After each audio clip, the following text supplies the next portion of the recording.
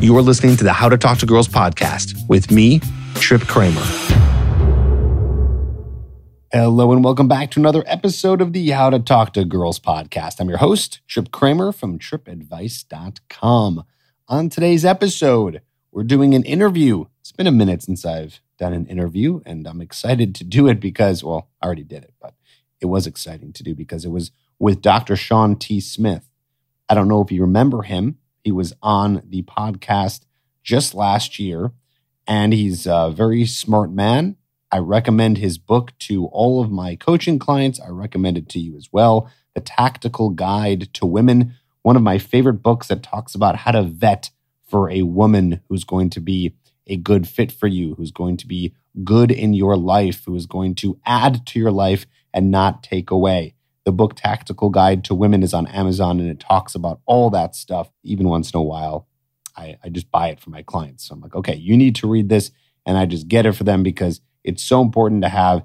It is what I would consider the Bible of vetting and finding a person who's attractive, right? So when I say attractive, I mean someone all around attractive, right? Someone who's going to be good for you in all the ways. So not just someone who's physically attractive, but has the emotional parts and personality to go with it. And like I said, one thing that I do is I teach guys how to meet women. And so this book is kind of like part two. It's like, all right, so you've met women, you're meeting women, you're going on dates with women, but how do you find someone who is the good fit? And this book tells you about how to do that. And we even dive into that today on the interview. So Dr. Sean and I, we talk about step by step what should be done in terms of how to vet someone, what kind of questions to ask, how do you know if this woman's going to be a good fit in your life? And I understand that not everyone is looking for a relationship. So this episode might not be for you if you're not looking for that. But just understand that if you know eventually you're going to be looking for a relationship, so even right now, if you're in this kind of mode where you're just having fun, sleeping around, slutting around a little bit, that's fine.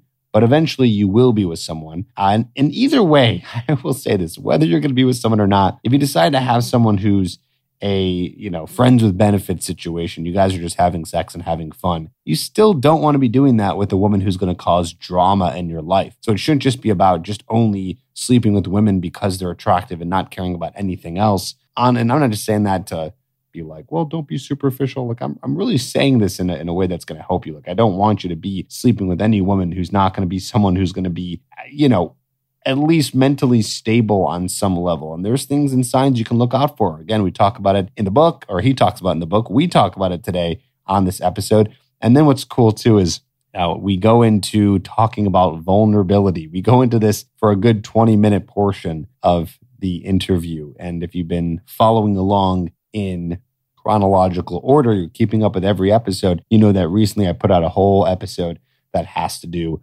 with being vulnerable with women. And Sean has a whole different side of this, and we dive even deeper into that. So if that's something you're interested in, you're going to learn about that today. Again, we're talking about the idea of being vulnerable in a relationship and spilling out your emotional stuff all over your woman and being all, well, just like I said, emotional with her and talking all about your emotions. You'll know what we're talking about when you get to that part in the episode. And really, it's pretty good stuff. You're going to be using it. You're going to be learning from it. All great stuff. If you feel that you need help to get to this point, so a lot of guys, they're not going on a lot of dates yet, or maybe they are going on some dates, but they're not sure how to vet a woman. Either way, my coaching program does help with that. So we basically teach you exactly what to do to be going out, talking to women, meeting women. I do have a full program that is either a mastermind. And when I say mastermind, I mean, we're talking about just like a couple of guys. I don't shove 10, 20, 30 people in a coaching program. I just don't really believe in that. Or you'll be working one-on-one with me or another coach here at TripAdvice. So a lot of options for you. And we help you with meeting women, with coming up with a whole custom dating profile that we help you do. I just actually worked with a client recently who got new pictures, and it completely turned around his dating life. Like insane. I'm going to read you right now a text from actually, it's funny. We only had a couple sessions, but then we had to move the sessions around because he had something going on with the schedule. So only after a couple of sessions, he sends this to me. He said, "Hi, Trip. Again, gratitude, gratitude, gratitude." And then 3 thank you emojis. "Thank you so much. Just in the past 2 months, I've gone from being okay at dating to being pretty damn good. I'm now dating amazing women and regularly get naked with them on the first or second date. And I'm even dating a bikini model. So thank you. Pretty amazing what coaching can do and how much it can help you. And yes, that is 100% real. I would never make anything like that up. How unethical that would be. But yes, if you want to see other people's results in coaching, go to coachedbytrip.com. That's the link where you can apply for coaching, and then you can see other people who have done coaching and who have gotten great results with it. I would have a lot more, but unfortunately, not every guy wants to be on camera talking about this stuff because it is kind of shameful for guys. And I don't push anyone. I only want people to leave a video testimonial if they feel 100% comfortable. And that's what you'll see there. Coachedbytrip.com is where you go. Click the show notes and you can click on that link. And there you can, again, go there to apply. And I will be reading the application. And then we'll see if you're a good fit by hopping on a phone call. All right, let's dive in. We got an amazing interview, longer than usual, just because we couldn't stop talking with each other. Sean and I have just a lot of great things to say, and we feel like we're on the same page, which makes it kind of fun. And also just a lot of good challenging. I feel like he was challenging me. I was challenging him. It was a great conversation, and you are going to benefit. Here it is.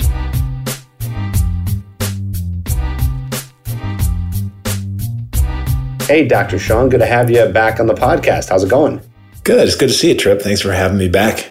Yeah, absolutely. It's not too rare that I have someone back on the podcast. There's been people who have come on as second, third, fourth, even fifth time guests. And but it means something, right? It's like if I have someone back on, that means I actually care about talking to them. Either we had an awesome conversation before, or I feel there's just more to talk about and we didn't have enough time on the first one. So it is great to have you back. Your most recent book, The Tactical Guide to Women, is the most recent one, right? Yes. Okay, got it.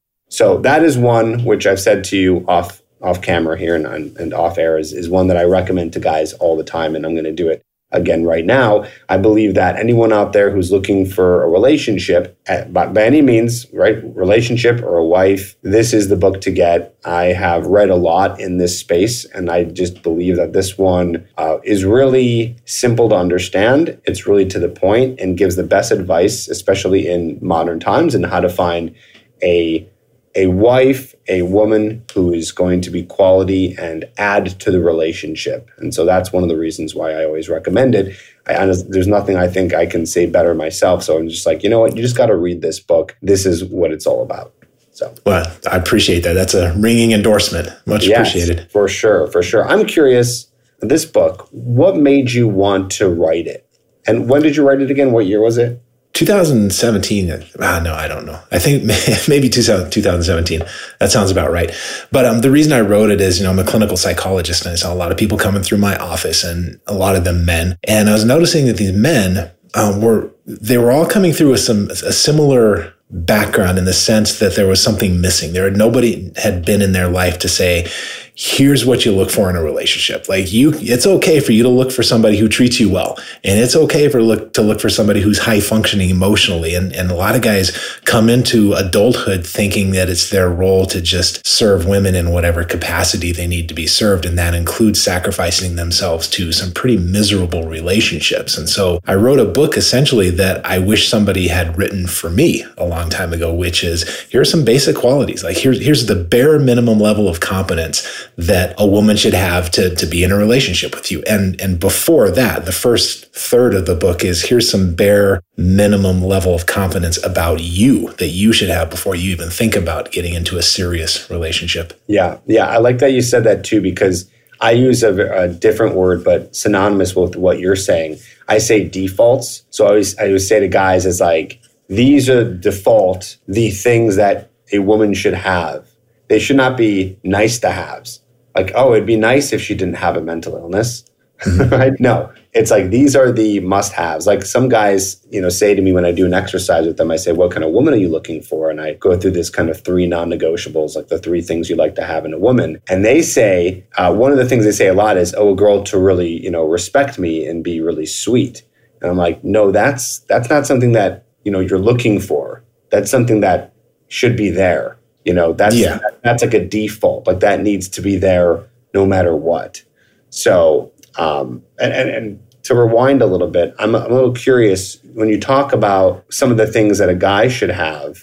What are just a few things you mentioned in your book about that? The main thing being your purpose, you having your purpose in order and knowing where you're going in life before you start taking on passengers. Because so many times that, like when people come into couples therapy, so often it's because their values have diverged over the course of their marriage. They thought they were both going to the same destination, or maybe they didn't think much at all about it. They just liked each other. But as things get more serious in life and you're having children and jobs and so forth, then you start to discover, oh, well, I have some values that don't quite line up with your values. And my values are actually a little bit contradictory with your values. And that's a serious problem. That's a hard thing to come back from in a relationship. And I think everybody's pretty aware of things like resentment, because a lot of that conversation happens out there, work of John Gottman and so forth, talking about how hard it is to come back from things like resentment. But it's equally difficult, if not more difficult, to come back from the discovery that your values are misaligned. Yeah. Okay. Got it. So what would men and women say in your couple therapy sessions of what kind of values would each of them have that would feel like, oh, they were never on the same page? Yeah, that's a really good question, because the answer, in my experience, is not that they come in and say our values have diverged. What they're coming in with is this big tug of war that they're in, where they are sniping at each other and they're trying to non-verbally, at least not discussing directly, they're trying to pull each other in a different direction with child rearing or with how much time they spend out with friends and, basic things like that. Yeah, interesting. Have you ever heard of the book by John Gottman called 8 Dates? I have not heard of that one, no. Okay, so I think you would appreciate this book. You can check it out. It's called 8 Dates. It's I think his most recent work. So it's come out in the past few years. And 8 Dates it's a workbook that you do with your partner, whether it's a new relationship or you've been married for 30 years. It's meant to have 8 dates, and every date is based around a topic of conversation that they have done studies on that have shown have been the most important in relationships. Mm-hmm. So, for example, there's a whole date about sex. There's a date about finances. There's a date about religion. There's a date about how you spend your free time and like hobbies and things like that. There's a date about, what was it? There's a really good one there. Kids and family, mm-hmm. right? So all these really important topics that people don't necessarily either ever talk about in the beginning of a relationship, or they never do. And I imagine this is now where they come to you, where they're trying to solve this problem. So every single date is there to ask questions about all your values. Like, what do you think about sex? What do you think about financial stuff? What do you think about family and kids? Do you want kids? What do you think about spirituality and religion? So you guys can get on the same page with the topics that inevitably come up. And I did this with my current girlfriend. And it's funny because one of her girlfriends said, wow, that seems, really intense. Like when we were doing it a couple of years ago, I was like, we have to sit down and do this. And one of her friends was like, yeah, that just seems really intense. Like, why don't you just naturally let those conversations happen? And you're smiling right now because I think I'm hoping you also know the issue with that is well, sometimes it's a little too late, right? Yeah, not only that, and I love all those questions, by the way, because there's these basic core topics that people end up fighting about. It's family, religion, money, sex, and kids, family being how you integrate with their family.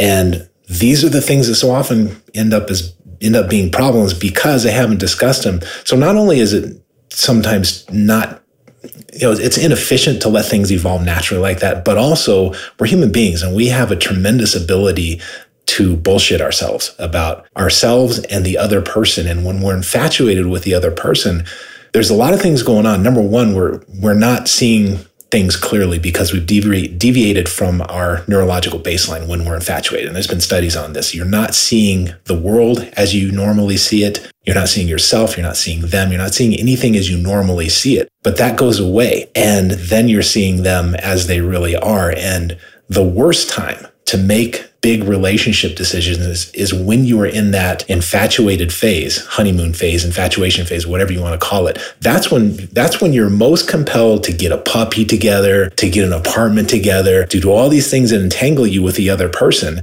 And that's the worst time to do it, because then you come back to baseline at some point later and you start to realize, oh, this person is actually a three-dimensional human being. They're not all perfect, and I'm not all perfect. And so if you're lucky, things work out well because you made these entanglements. But if you're not lucky, these entanglements make it then really hard to extricate yourself from a relationship that you probably should have taken a little more seriously and had these intense conversations. Right, which brings me to what I wanted to do today with you in terms of this topic is, because now a guy is probably listening and going, well, okay, so how do I make sure that I am picking the right person to be in a relationship with?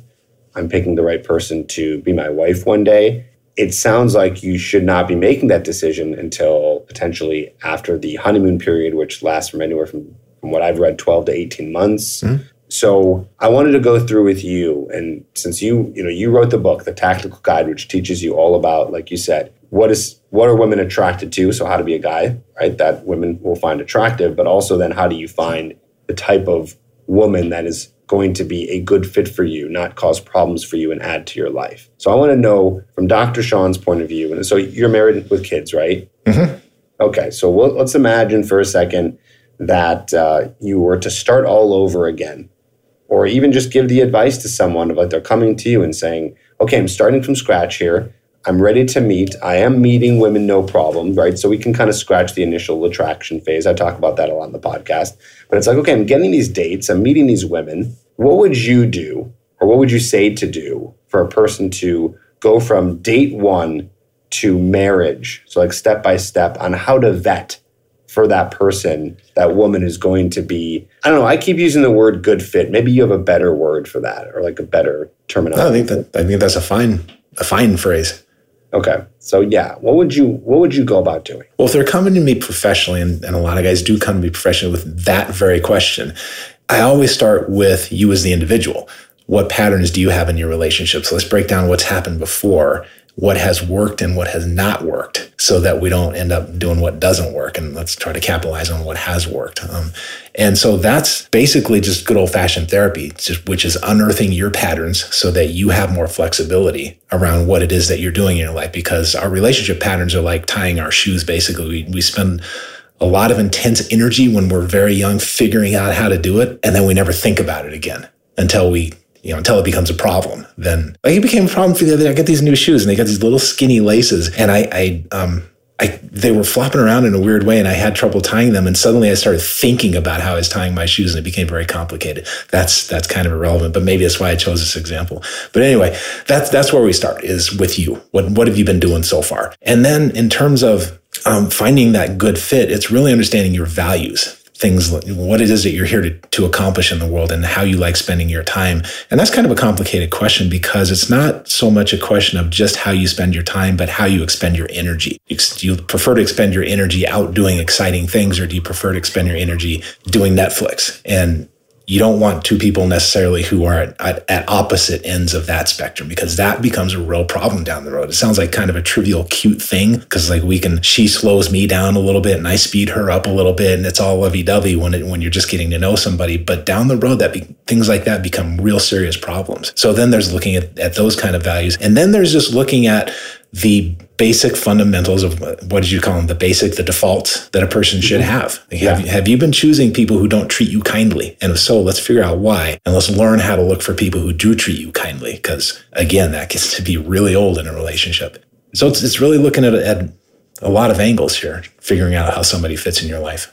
Okay, got it. Do you have any maybe universal questions that you think guys should be asking on the first 1 to 3 dates to just kind of get an idea of who this person is? Because you definitely have some stuff in your book that does talk about the kinds of women to look out for, which seems to be pretty across the board, of like women who maybe have some issues with their family, or they have issues with any sort of mental illness, or anything to that degree, where you think, okay, it's good to look out for a few of these signs or questions to ask. And in that beginning stage of courtship? Well, I think in that beginning stage of courtship, and I love that word, that's a word we need to bring back, by the way, is courtship, because it talks about a specific phase in a relationship where the job is to get to know the other person. And I don't know why we've lost that word in the vernacular. I love that you're using it. What was the question? Oh, what should you be doing the first dates? I think watching. In the beginning, I think you're open-minded. You're seeing what the person presents. I think that's where I start with any human being, is just to see what they choose to present to me and just watching and listening. But on that question of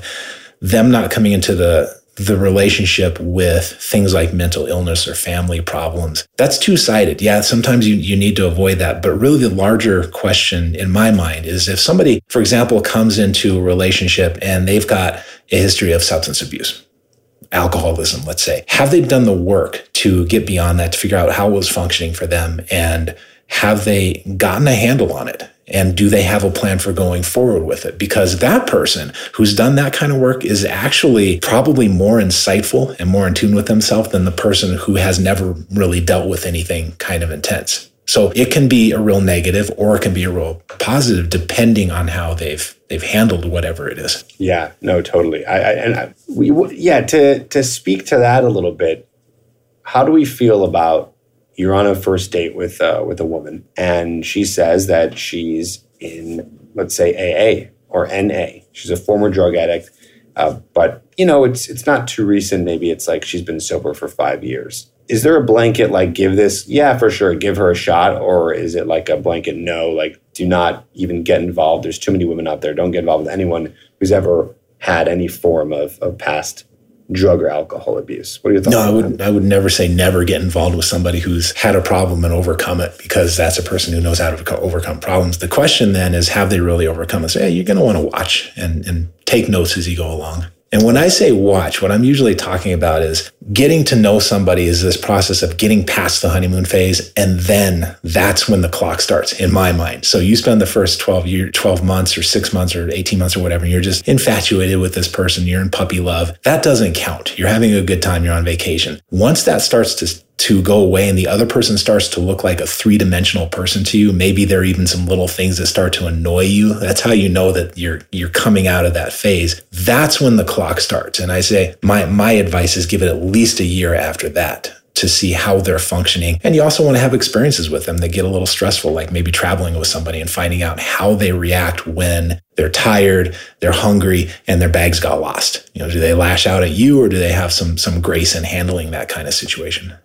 Yeah, that's a really good example. One thing I say to guys is the reason why you don't want to commit to being in a relationship with the girl for at least several months is because you need time for those events to happen, right? You might not be in a situation that could produce stress in the first month because maybe something doesn't occur, or maybe you haven't been traveling yet, or whatever. Like, you need that time to see, how does this person react to life as it happens to them? And to me, it takes several months for that to happen, right? And of course, not saying you're going to ask her to be your wife in 3 months, but you will ask her to be your girlfriend in 3 months, maybe 4 or 5 months, something like that. So it's like you want to look out for those things in the first 3 to 6 months in terms of the courtship period of being their boyfriend and then being their girlfriend.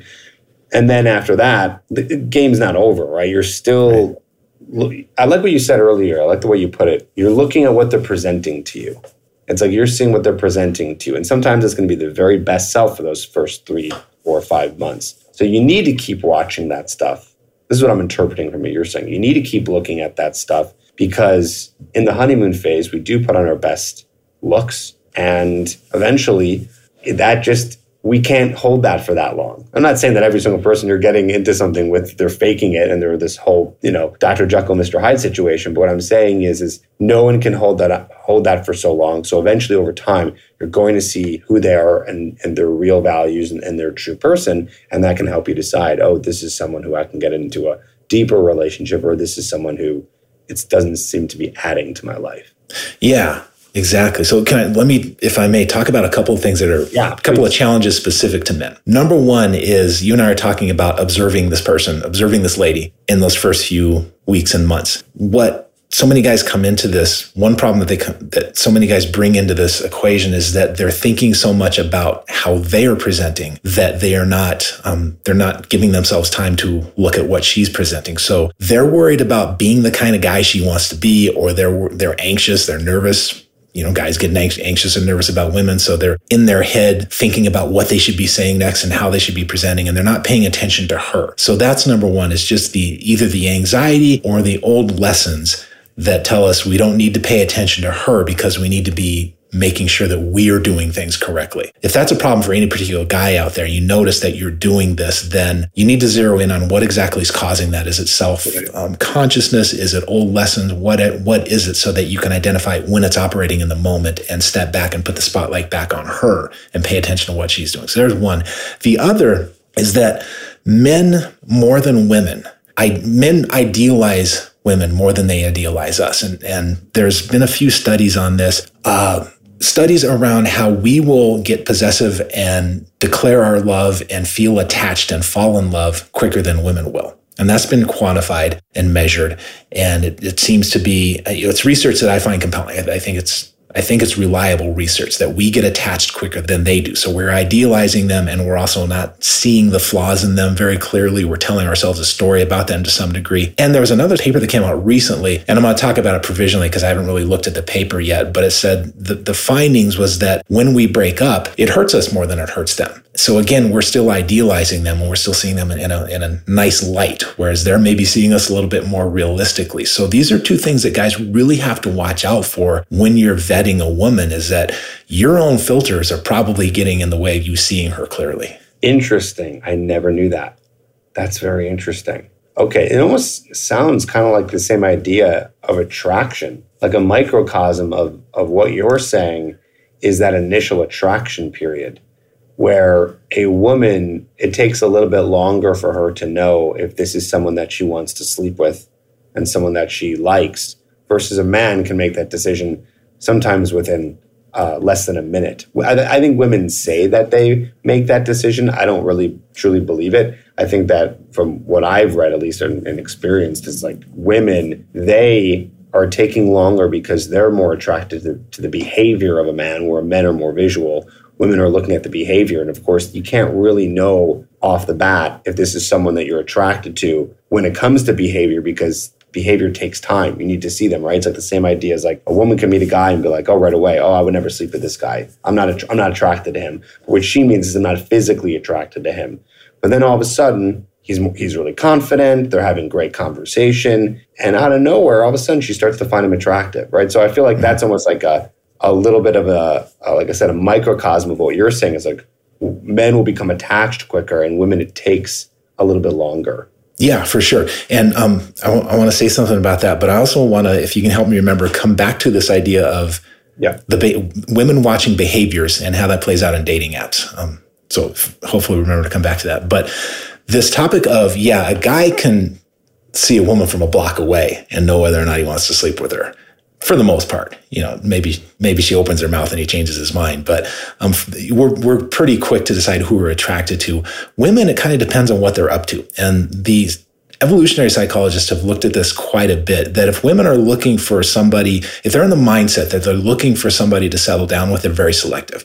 If they're out to have some fun, not so much. There's some particular things that they will go for, and it's the stuff you would anticipate. It's the facial symmetry, it's the social dominance, it's all those, I guess what you would call alpha cues. That's what they key into if they're just looking to get laid and have some fun. Can I say that? Yes. Okay. Yes, if they're just looking for that. But so women can be in two different mindsets, and so can men, by the way. Men have a wife mindset and a go out and get laid mindset. But it gets tricky with women, and I'm just repeating myself now. I already said it. Yeah.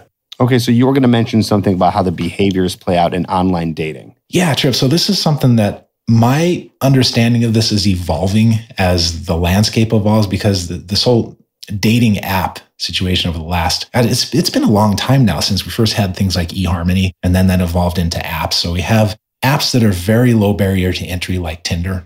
And then we have apps that are higher barrier to entry like eHarmony. And then there's methods of meeting people that are even higher barrier entry, like matchmakers, are making a comeback, which is fascinating to me. And I think it's great. I think it's wonderful because I've known a few guys now just within the last year who have used matchmakers. It's very high barrier to entry. You have a person there who's watching your behavior and trying to help you with decisions. And I've known a couple of guys now that's worked out really well for. And even when they've had dates that haven't worked out well, they were still good matches and they were good people. It just didn't quite click. But one of the things that guys are complaining about, justifiably, and it's almost a meme that's circulating around, it's that 80-20 rule, that 20% of the women are choosing 80% of the men. Am I getting that right? No, it's the other way. You almost had 80% of the women are choosing 20% of the men. It's funny. Yeah, I know this well because I literally today had a conversation about this. So yeah, it's everywhere, right? And thank you. So you have all the women are competing for a handful of men on these apps. And what I'm seeing is that men are interpreting this to be a situation of open hypergamy that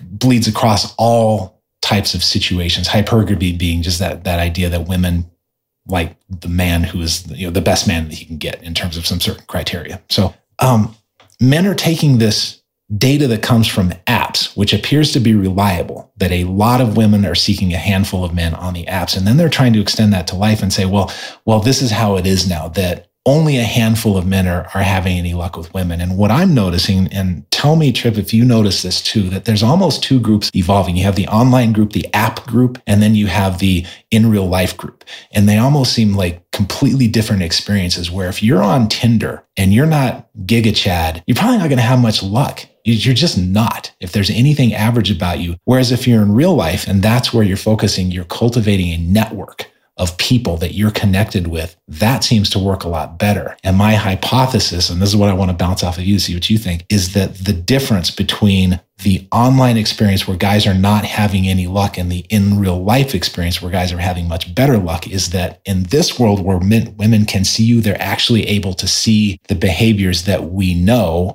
or at least evolutionary psychology says women look for. They look for behavioral cues like how you carry yourself and how, can you crack a joke? Can you walk into a room and exert a little bit of dominance and bring a smile to people's faces? These are things that become virtually invisible in a place like Tinder. What do you think about that? Yes, totally. And the problem is the data that a woman needs, which is what we're talking about, the behaviors, it's not there on the apps. Right. And that data, as we're saying, according to evolutionary psychology, is very important, right? They need the behavioral cues to see if they can be attracted to this person. So naturally, I don't blame anyone, right? It's like, of course they're going to go for the top 10% of men. Like all they have to go off of is looks. And women are getting messaged way more. So they have their pick because they're getting messaged more. So they're only going to be going for the guys who have the, like you said, facial symmetry, the broad shoulders, the chiseled jaw, all that stuff. That's right. That's what they're going for. So, but I want to give a little bit of, as much as I do believe in that data, it's kind of hard not to, right? Like that's data that people have gotten. And that's what researchers have found, is that the top 10% of men are getting 80% of the women, or whatever it is. Like only a few men. If there's one thing these apps are really good at, it's aggregating data. Totally. Yeah. But I think what men don't understand here, to bring a little bit of optimism into, I don't want a guy to be like, well, there you go, there's the data. Why should I even try online dating? And the thing is that, yes, if you're not a super good looking guy, like you're natural, and there's not a lot of us out there, we're talking about like the top 5%, 10% of really super good looking guys. Okay, you might not get that, 9 or 10, but you better believe that there's still plenty of women who are still very attractive, who you can get. But also I should mention that why also most guys are failing with online dating, Sean, is that they're putting up pictures, which is all that you can really do to make your best impression, that are absolutely terrible. And so there are some little tweaks and fixes that you can make where you can actually be able to attract more higher quality women than you were previously. So it's not somewhere to give up. But to kind of talk about what you're saying here is like, yeah, there's the app guys and then there's the in-person people. It's like, that's why I always say is, at the end of the day, there's only, like, you can get the best pictures. Like if you just put the best pictures on and the best profile, there's not much more you could do after that. So you do your best online, and that's why you should also be going out and meeting women in person, because you have all this opportunity now there to meet women who A, were not necessarily online to begin with, or B, you have a bit of a better chance because they get to see some of your behaviors. Yeah. So, and I'm all for experimenting with it. That's what a lot of psychotherapy is experimenting and trying on new things. And if a guy has been putting a lot of stock in the online way of meeting women, well, maybe you can do an experiment with, if you haven't attended to your social networks, maybe you can start doing an experiment over there. If it doesn't work, you can always go back to the old way of doing things. Right. I just think that I like that word too, because I use that a lot in my coaching is like experiments. Like all this is experimental. Mm-hmm. It's like you got to just keep on trying new things, putting yourself out there. I don't think guys look at this enough as an experiment, as like your own scientist, and they get too caught up with the emotions. And if they get rejected, they get really hurt. It's like, well, if you look at it in this way of like, well, we're just going to try some things. We're just going to put ourselves out there. We're going to tweak. We're going to get better. That's a way to get better at this. So can I ask you a question? Yeah. Since you're working with a lot of guys, and yeah. I guess a couple questions. Number one, what are the biggest mistakes you see in the photos? Because that's so much of what this is, the imagery. What are the biggest mistakes in the photos? And then are there ways that guys can tweak their photos that maybe give a little more of an indication of their social side? So what I say is I don't love any social pictures. I think that when you have a picture of, unless it's something that you're honestly passionate about. So let's say you can take a picture of you at a concert, or you're doing some sort of sports league and there happen to be other people in the photos. Well, that's different. But when a person is going online, whether man or woman, and they're looking at a profile, they're trying to see if they are attracted to this person. And if it gets at all confusing because you can't tell, you only have so many pictures to work with. So if they see some photos of you and you're with some people and you can't really tell which one is you, it's like you wasted a photo. Mm-hmm. And I get guys who sometimes come back and say, well, no, don't they want to see my social side? Well, yeah, they do. But more importantly, they need to know if you're someone that they can be attracted to. So it's better to have a photo showing who you are as who you are and not necessarily relative to being around other people. Plus, by the way, what if you're in a picture with and I know this happens to guys all the time, is like girls will put pictures up and her friend is cuter and it makes her actually look less attractive. And then, you swipe left on it. So that is a potential problem too. Is like, you should just have photos of you. And I tell guys, and you should tell this to guys too, when you're working with them, Sean, is like, just get professional photos. Like hire a photographer to take photos of you because they're going to take photos of you that are going to help you look amazing. Because selfies and pictures of, random pictures that someone maybe took of you doing something, they'll never, I say never, I want to be careful, but really most of the time, because I've worked with a lot of guys and seen a lot of pictures. So I say never because so many times they do not capture what the guy looks like, at least in his most attractive light.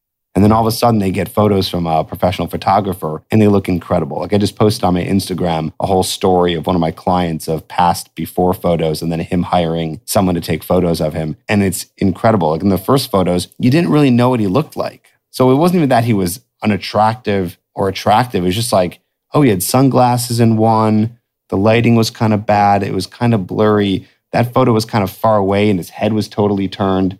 So of course, if a woman doesn't know even what you look like, they're just going to, and I don't think guys think about that, they're just going to swipe left. It's like, it's like same thing for a guy. It's like, if you can't really tell what she looks like, you're not, a lot of guys just swipe right anyways, because for them, it's like they got to get something. But it's like, you're not going to be attracted to them if you don't know what they look like. And this is the problem with most photos, is you can't really tell. Or you're doing some weird angle that if you were working with a professional photographer, they're going to get the right angle that makes you look better. So yeah, makes sense. So yeah, professional photos is definitely where it's at, especially for guys. I mean, not that females listen to this podcast much, but even for them too. Like my brother was just showing me photos of a girl that he went on a date with, and they were just miserable photos. And not because she was like, oh, she was ugly. It had nothing to do with that. It's like, what did she look like? Like that photo was super blurry. That one was super dark. That one, she had sunglasses. It just boggles my mind that people put photos up trying to hide them. And this is probably what's causing them to not get the amount of dates. I guess my brother ended up going on a date with her. So maybe she got lucky, but yeah, imagine how many more yeses she could have gotten, how many more yeses a guy can get when they just put up photos that make them look the best and show who they are.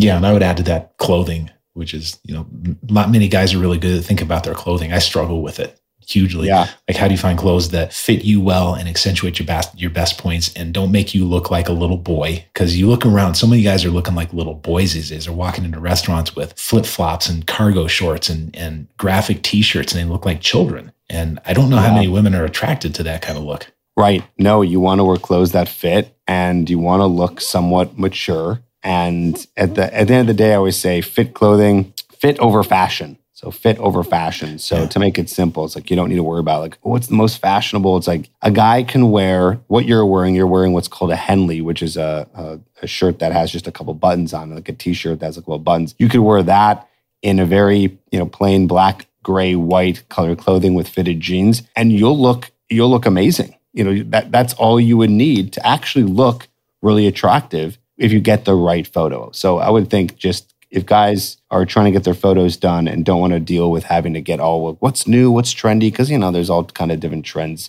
every 3 to 5 years. Fit. Yeah. That's the biggest thing. Yeah, and I don't know because I'm not on the apps because I'm not married. I thought about setting up just an experimental account on Tinder or something. This seems rude because then I'm messing with other people's lives. But it seems to me that if I was a woman looking for a man on Tinder, I'm probably not looking for the guy with the Captain America t-shirt and the baggy shorts. I'm looking for a guy who looks like he has something going on professionally. And like you said, it could just be a Henley. It could be that he chose some decent clothes that fit him well, but he looks like a man and not like a child. Right. Exactly. Now I'm curious here. You work with women as well in terms of your clientele. So what are women's biggest complaints or frustrations when they're in a relationship? What do they come to you about that? What do they say? Wow, that's a really interesting question. Let me think about that for just a second. So a woman who has been in a relationship for a long time, and what are right? Like I'm sure you have female clients, and out of all the ones that are coming to you for relationship issues, what do you seem to hear a lot? What I hear a lot is about how men handle their emotions, and this is a good topic. Yeah, let's talk about that. Meaning, there's been a lot of conversation in the last couple of days, for whatever reason, things going in trends, about how men handle emotion. Should men cry in front of women? Basically, that's a little conversation that's been popping up on Twitter. I just put out a whole podcast episode on the idea of vulnerability. So I'm curious what you have to say here. Okay. A friend of mine, Will Spencer, who you might be interested in his work. He's looking at where masculinity is headed. He's a very interesting guy and super smart and very articulate.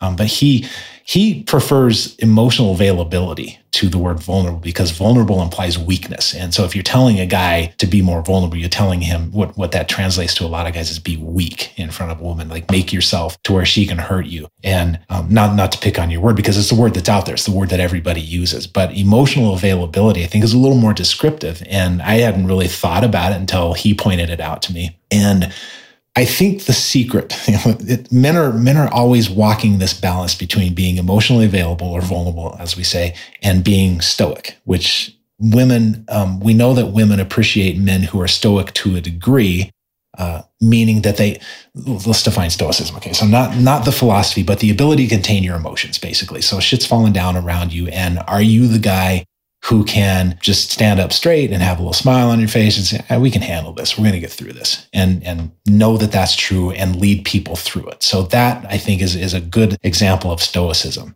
The American Psychological Association hates stoicism for whatever reason. We can talk about that at some point, but they're real down on you guys want to help process emotions and right. Well, the Americans, it's a whole separate thing. They came out with some guidelines about masculinity that was it was crap. It was really destructive in my estimation. But that's a whole separate. I can only imagine.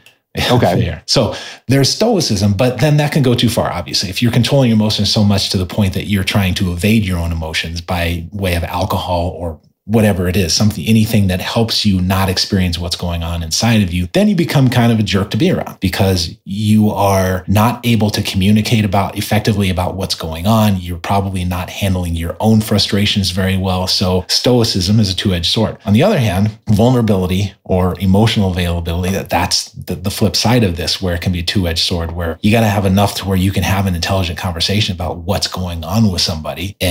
But at the same time, women get kind of turned off when a man doesn't have any control over his, or what they perceive as not having any control over his emotion. Because I think the line that most guys are trying to find is that you're the guy who can become emotionally available to your woman and talk about what's bothering you.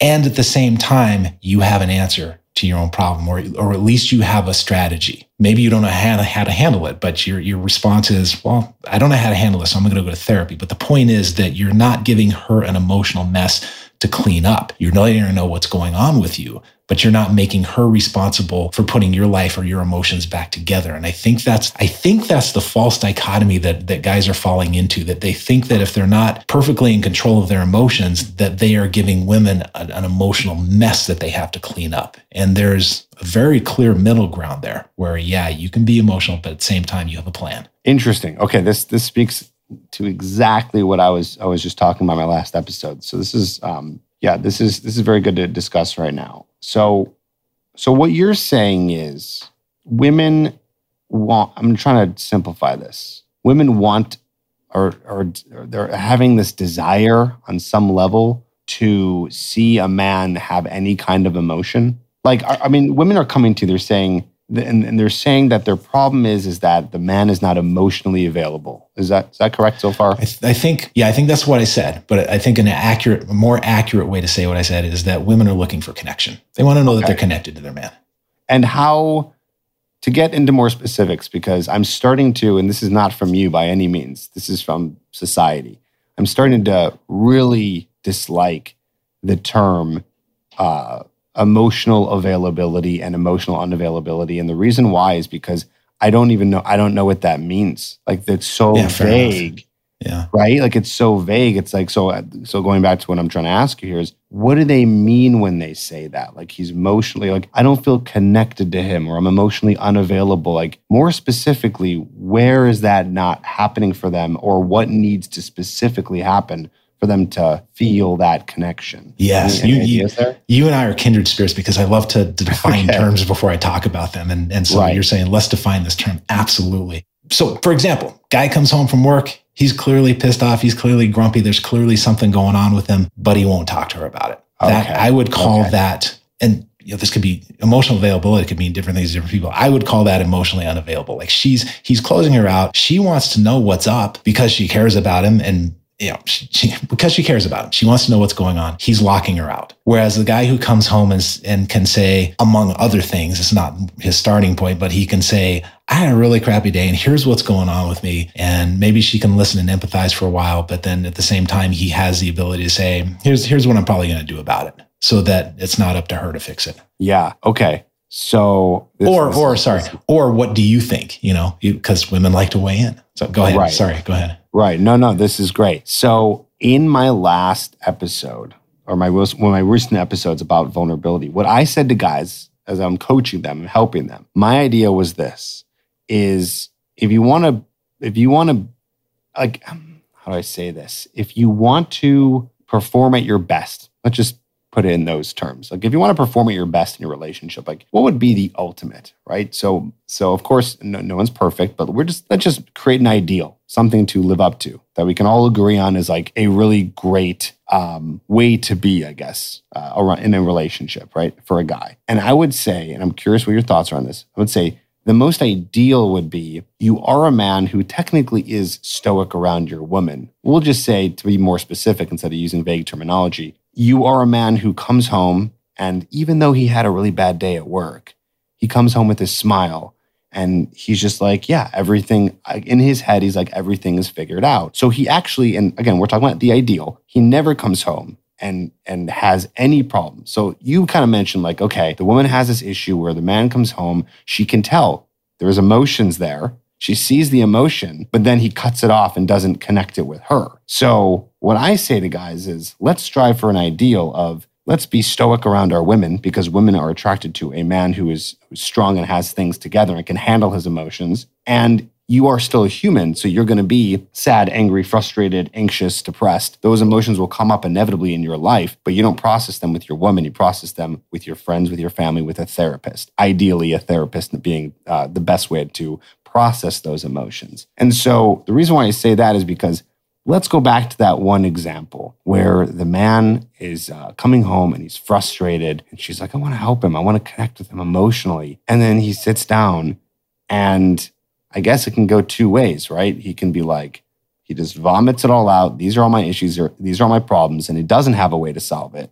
And she's going to be like, "Ugh, that's not very attractive, right? Like, that's not so good. Like, he's really stressed out, and there's no strength in there." Okay. Or it goes another way where he comes and he goes, "Yeah, work's been tough. This is tough. But you know what? I figured out some stuff, and I got this." Okay, that's great. That sounds good. Okay, they connected, and he's showing her that he can handle it. But why even go any of that route and even gamble with that problem? And just be the guy who can come home and just have it already all figured out. Now, I know that there's going to be times where you can't, right? The ideal is the ideal. You don't necessarily always get there. You are human. You will make mistakes. You will still sometimes come home. You're going to have emotion on your face because you can't bat 100%. But wouldn't it be better, and this is where I'm kind of bringing this to you, Sean, is like, wouldn't it be better to try to not have to bring that home and always be the man who's just conquering it all?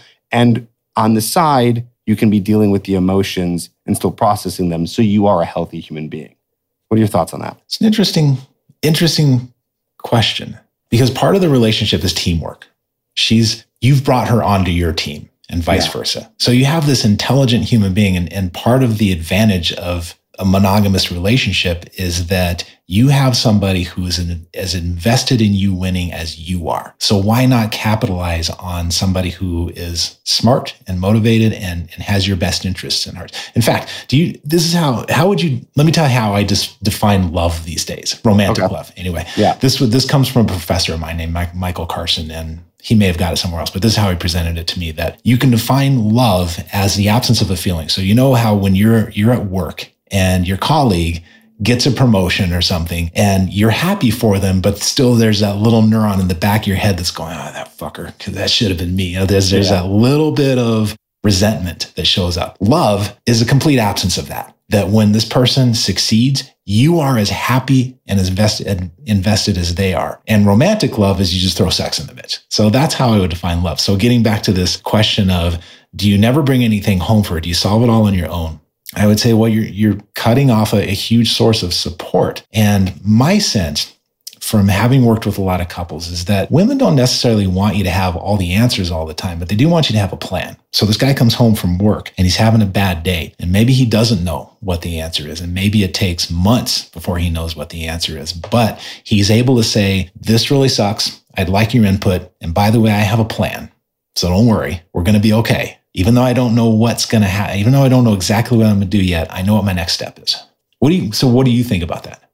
Interesting. Okay. So yeah, you're saying utilize her as a resource for what exactly? Like emotional support? For helping you figure out problem solving? Yeah, problem solving, helping you sort it out, emotional support, whatever that means to you.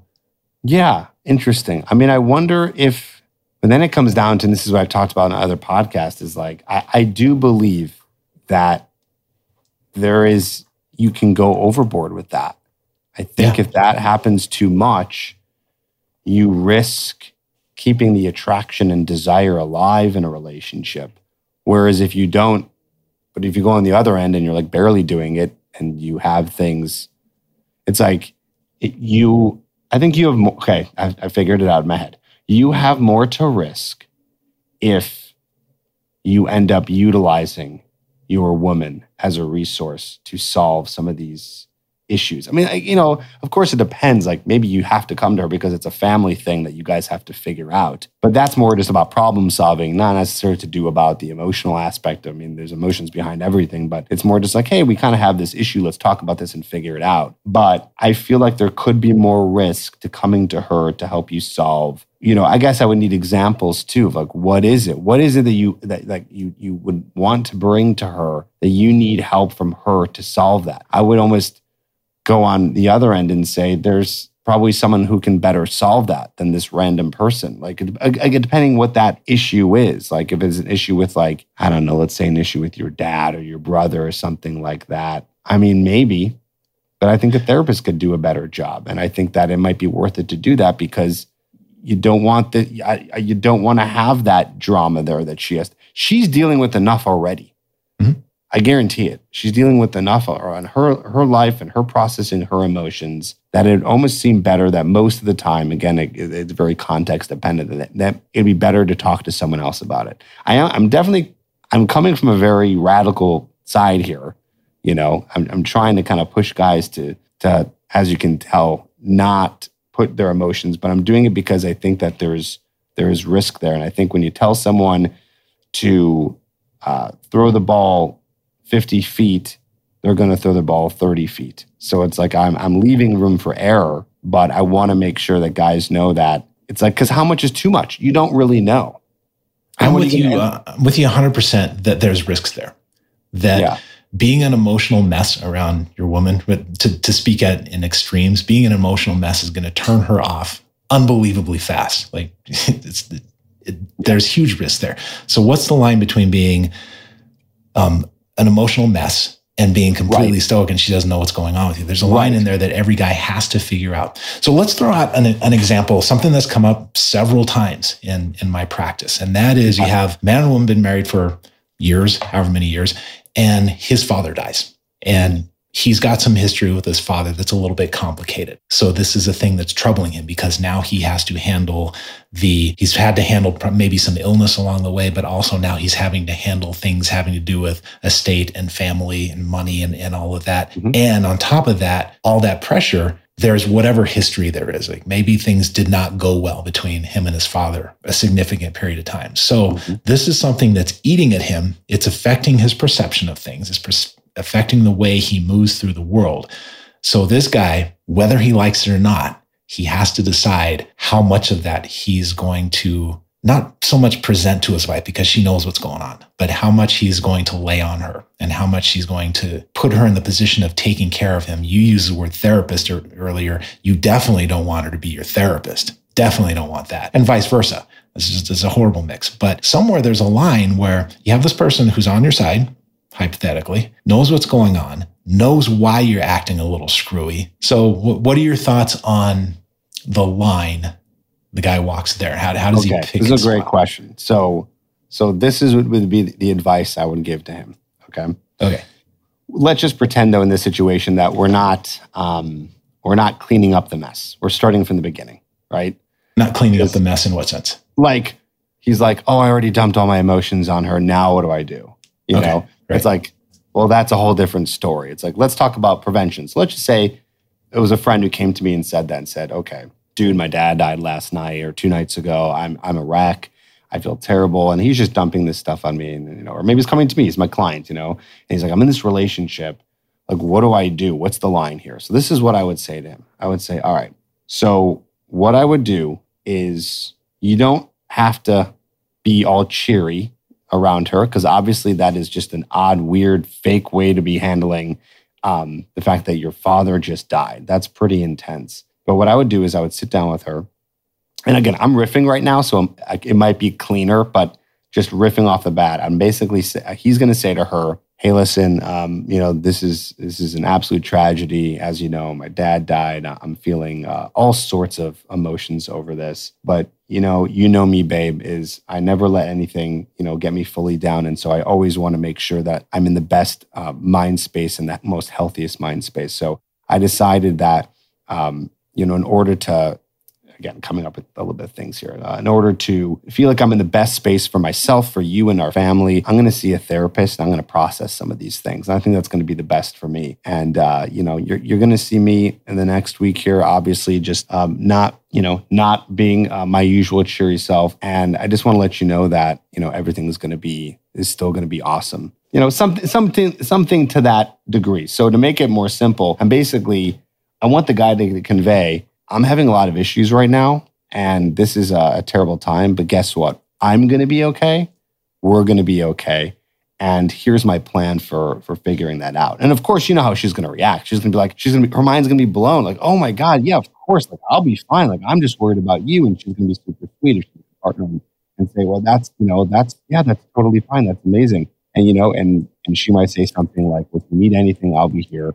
And I think that he should, if she'll say something like that, like, yeah, he should come to her with some logistical stuff. Mm-hmm. But going deep into all that, just to dump it on her, listen, she's not going to solve it because she's not a therapist. So you're not going to get any real great solutions from her potentially. We don't know, but she's not a therapist, so she's just going to give an opinion. Maybe it'll be good, maybe it won't. But also, so there's that part, and then you're just going to be kind of dumping it on her. And again, I don't think that, listen, we're talking about the extreme, like a father or mother passes away and this happens. It's not like you dump on the emotions one day and all of a sudden your wife's going to leave you because you've been so unattractive that one day. Right. Imagine when she sees like, wow, this man can really handle anything, but he's not putting up a wall and disconnecting from his emotions. So that's about the advice I would give. And I think we're on the same page there, especially the message about we're going to be okay. I'm struggling right now, but we're going to be okay, and having a plan. And then each couple is going to have their own predisposition for how much they want to talk about what's going on with him or her. And with some people, it's going to be more that he's going to lean on others. He's going to lean more on the therapist. With some couples, healthy couples, it's going to be that he's going to lean on her a little bit and not being the therapist, not putting her in the position of having her make sense of what's going on, help him make sense of what's going on, and help him piece together old patterns and decide how it's affecting him in the future. And so that's not her job. Her job is maybe just to empathize and chat about it and help him put words to it. And that could speed his therapy along quite a bit as if she's helped him put some words to it. But that's just going to come down to each individual couple. I just thought of something too as you're saying this. What do you think about this too? Okay, so in this case, we're trying to, the goal here is to have the best desirable, passion-filled relationship possible, right? That's kind of what we're saying. So instead of guessing, because, it's like, okay, we're hearing, guys listening to this podcast episode, he's like, yeah, I'm hearing that women want that emotional connection, but it's like, you don't know how much or how little she's looking for. Mm-hmm. So what if I just came up with this, what if we just put the ball in her court, right? So what if we're saying, she's like, hey, you want to talk about some things? And then you say, instead of saying, shutting her down and going, no, I don't want to talk about it, right? Where she's like, oh, he's emotionally distant, right? So what if you say, yeah, let's talk about some things. And you let her do a little bit more of the guiding of the questions, right? So he can sit down and say something along the lines of, so where do you want to begin? Like, what questions do you have for me? And then she can ask the questions, and then you just answer them. So now you're kind of killing two birds with one stone. With that one is, okay, you're connecting with her, but she's almost dictating the questions, so you don't have to sit there and dump, right? You can control it the way you want to. So if she's like, how are you feeling? You say, yeah, I'm feeling kind of sad right now. She's like, okay. And then, I don't know, I wouldn't know how to make up these questions, but she asks you some questions, and you answer them, but you answer them with strength and whatever you need to, but then you cut it off at a certain point. I don't know. I just came up with that as like thinking, since it's hard to know, like, well, how much, that's the thing is like, how much do you say? How much do you not say? How long is a conversation? It's really difficult. But if I'm trying to play the game of being a little bit more diplomatic and saying, okay, let's give her something, then maybe let her guide the conversation and you can answer the questions instead of guessing what to talk about. Yeah. What do you think about that? Well, you and I are we're copacetic here. What's the word? That doesn't matter what the word is. I can't think of the word. But I was thinking just before you said that, that this is something that gets negotiated. Like sex, like money, you don't careful with that. You don't negotiate for sex. But the give and take, it's a negotiation. Money, sex, child rearing, all this stuff is you decide, each couple decides where they're going to land on these things. And I think this discussion of emotions is one of those things where each couple's going to decide where they land. And I think too far on either extreme, relationship's probably not going to go. Yeah, exactly. And that's where it becomes that balancing act. So yeah, I would advise anyone, and again, I think we're on the same page here, is if anyone's, this can be an experiment in its own. See what happens when you have a traumatic event or something bad happens and your wife says, hey, you seem upset. Do you want to talk about it? Okay, throw it out there and just see what happens, but let her guide the conversation and let's see if it goes somewhere. And then you'll know, like, if I'm just kind of sitting here dumping my emotions, trying to get therapy out of this, then you've gone a little bit too far. Or maybe you just haven't. Another thing you could do too is, I think it's perfectly reasonable in a moment where you don't, as a man, you don't have everything solved and things are kind of frustrating, that you can say to her, hey, you know what? I do want to talk to you about this, but I'm still processing things myself right now. So let's talk about this maybe in a few days. And yeah, just remind me if you still want to talk about this, and I'm happy to do that. But let me just process some things I'm just working on. But for now, I'm good to go. Really useful strategy. But the flip side of that is you got to give them, you can't say, we'll talk about it at some distant point in the future to yet to be determined. You give people something a little bit to lean back on. Talk to me tomorrow. And if I'm not ready to talk tomorrow, I'll at least give you, I'll tell you that I'm working on it. Right. Sure. Yeah, that's definitely more respectful there for sure. There was one last thing there on the negotiating. But okay, so we're talking about letting her lead the conversation a little bit. The flip side of that is that you give her a little bit of honesty and see what she does with it. Because if you're vetting a woman to be a teammate, a partner, then you want to show her who you are. So if she asks a question, you're going to give an honest answer and say, even if it's a little bit ugly, and again, you're not giving her a mess to clean up, but you're letting her know who you are, and you can see how she responds to that. And that's part of the dance of figuring this stuff out. Right. Exactly. This has been great. I really enjoyed having this conversation, and I like how we went to that point of talking about this idea of being vulnerable, because I still feel like I have it mostly solved in my head, but I'm still hearing your side of it. You're a therapist, so you hear more of it. So to hear now about, so women are talking about this idea of this lack of emotional unavailability, and what does that mean? So I feel I'm always a student. I'm always learning and hearing, what are better ways to handle things? So this has been very eye-opening, which I knew it was going to be talking to you, because you have a lot of great information here. Well, and it's such an important question, because my profession is very female-centric. And so they all, everybody in my profession hears this complaint from women that men are emotional and unavailable. So the default answer from my profession in general is, well, men just need to put it all out there. But it's not that simple. And This is what you're saying. It's a complicated equation for men. And this is something that so many people in my profession do not seem to be able to wrap their head around, that there are trade-offs to just putting it all out there. Yeah, exactly. It's like, I don't give advice to women, but what I would say to a woman is be careful what you wish for, right? It's like, okay, so you want that. I don't know if you really want that, because you're about to hear some things that could make you feel like, ooh, I don't know if I respect this guy anymore. Who knows? That could happen, right? Who knows? That could happen, or they become unattracted to him for whatever reason, and they're seeing. What I wonder too is, when it gets down to the nitty gritty, let's say divorce or breakups. I wonder if that is ever a sole reason why a woman has divorced a guy, which would kind of fight in the favor of what I'm talking about here, of this idea of, being stoic. I bet you that, again, I'm guessing here, that a divorce has never happened where everything is good, but the only one complaint is he's emotionally unavailable. You know what I'm saying when I say that, of is that really I'll validate that it's a complaint. Obviously they had the complaints. You're telling me they had these complaints, but is that really going to be the cause of a divorce or a breakup? I don't know. I think that might be the distal cause in a lot of relationships. I think men more often err on the side of being too stoic with their women. And so, and again, let's operationalize the term. So emotionally unavailable, and I think the context we're talking about here means she doesn't know what's going on with him. And that doesn't exist in a vacuum. That starts to play out in specific areas of life, like them raising their children together. She doesn't understand what's going on with him, why he's doing what he's doing. And maybe he doesn't have the words for what he's doing, but it starts to play out in finances and family and in children and in sex. And so the proximal cause might be an affair, but the distal cause might be this: she just doesn't know what's going on with this dude, and he's not telling her. Interesting.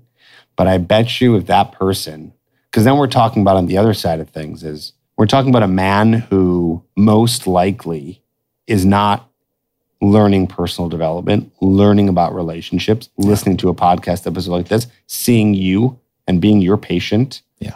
They're probably a mess, and they're not solving it themselves. Yes, so we might call him emotionally illiterate. He just doesn't know just doesn't have any language for it. Right. And that probably comes out in all these ways that you just said here. It's probably making all these other areas of the relationship bad because he's not processing it. Not only is he being stoic, it's double whammy. He's stoic and he's not processing his emotions anywhere. And it's causing all these little disruptions in the relationship. Yeah. So anyway. Oh man, we could go on all day with this. We could go on all day. Conversation. It really is. And it is, like I said, a pleasure to be speaking with you. Guys, you can get Dr. Sean's book, a couple of books. You have a couple of books on Amazon. So if I were you, I would go onto Amazon and type in Dr. Sean T. Smith, and you can see some of the books. The one that we referenced the most today, I'll put a link in the show notes called A Tactical Guide to Women. And Dr. Sean, if there's anything else you want to add or you want to talk about in terms of any other things coming up, now's your time. I think we solved all the world's problems today. So good job. Everything. Yeah. Awesome. Cool. Well, thank you for being on here again. I can see us having another great in-depth conversation in the future. So I'm sure we'll have you back on. And again, we'll put the link to anything that you're doing in the show notes. So look forward to it. It's great talking to you, Trip. Thank you so much.